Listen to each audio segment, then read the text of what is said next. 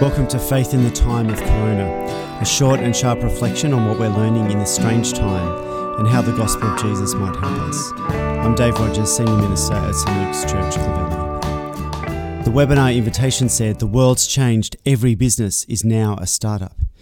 The leadership guy said, "This is your time to shine, this is your moment." And the internet is telling you how much you could get done in isolation. Stock up at Bunnings and get some projects done around the house. Get ripped abs doing exercise in your lounge room with cans of tomatoes. Learn to make pasta from a nonna in Italy. And did you know that Shakespeare wrote King Lear while he was quarantined during the plague? And suddenly, in the middle of a pandemic, right when we need each other more than ever before, and have been reminded how much we need and depend on our Creator, we've turned the pandemic into a performance. It's survival of the fittest for businesses. It's the looming anxiety about people asking after COVID-19, so what did you get done in isolation? Meanwhile, a bunch of us are barely holding it together, what with the work and the homeschooling and the cabin fever and the endless washing, because none of us have ever lived through or led through a pandemic before. I suspect this pandemic will bring out the best and the worst of us.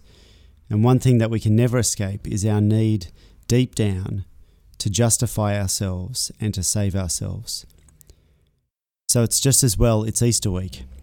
And one of the grand ironies of Jesus' crucifixion is that even as he hangs on the cross, he is mocked by the religious leaders of the day with the words, "He saved others, he cannot save himself." Except the wonder of the cross is that Jesus chooses not to save himself, precisely so he can save others. Save you and save me from the condemnation that we deserve, but that he bore.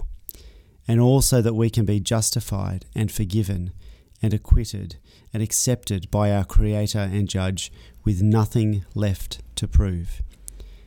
And so the message isn't be kind to yourself, but rest in Jesus.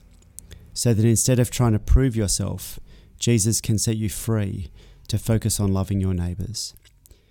Let's finish with our prayer of the day from last night from our public Facebook page. Sovereign Lord, you have promised a world where there is no more sickness or crying or death. Prosper the work of those who are working on effective treatments, and we pray for a vaccine to be quickly discovered, tested, developed and made available. In your mercy, please intervene to slow and contain the spread of this virus around the world. Amen.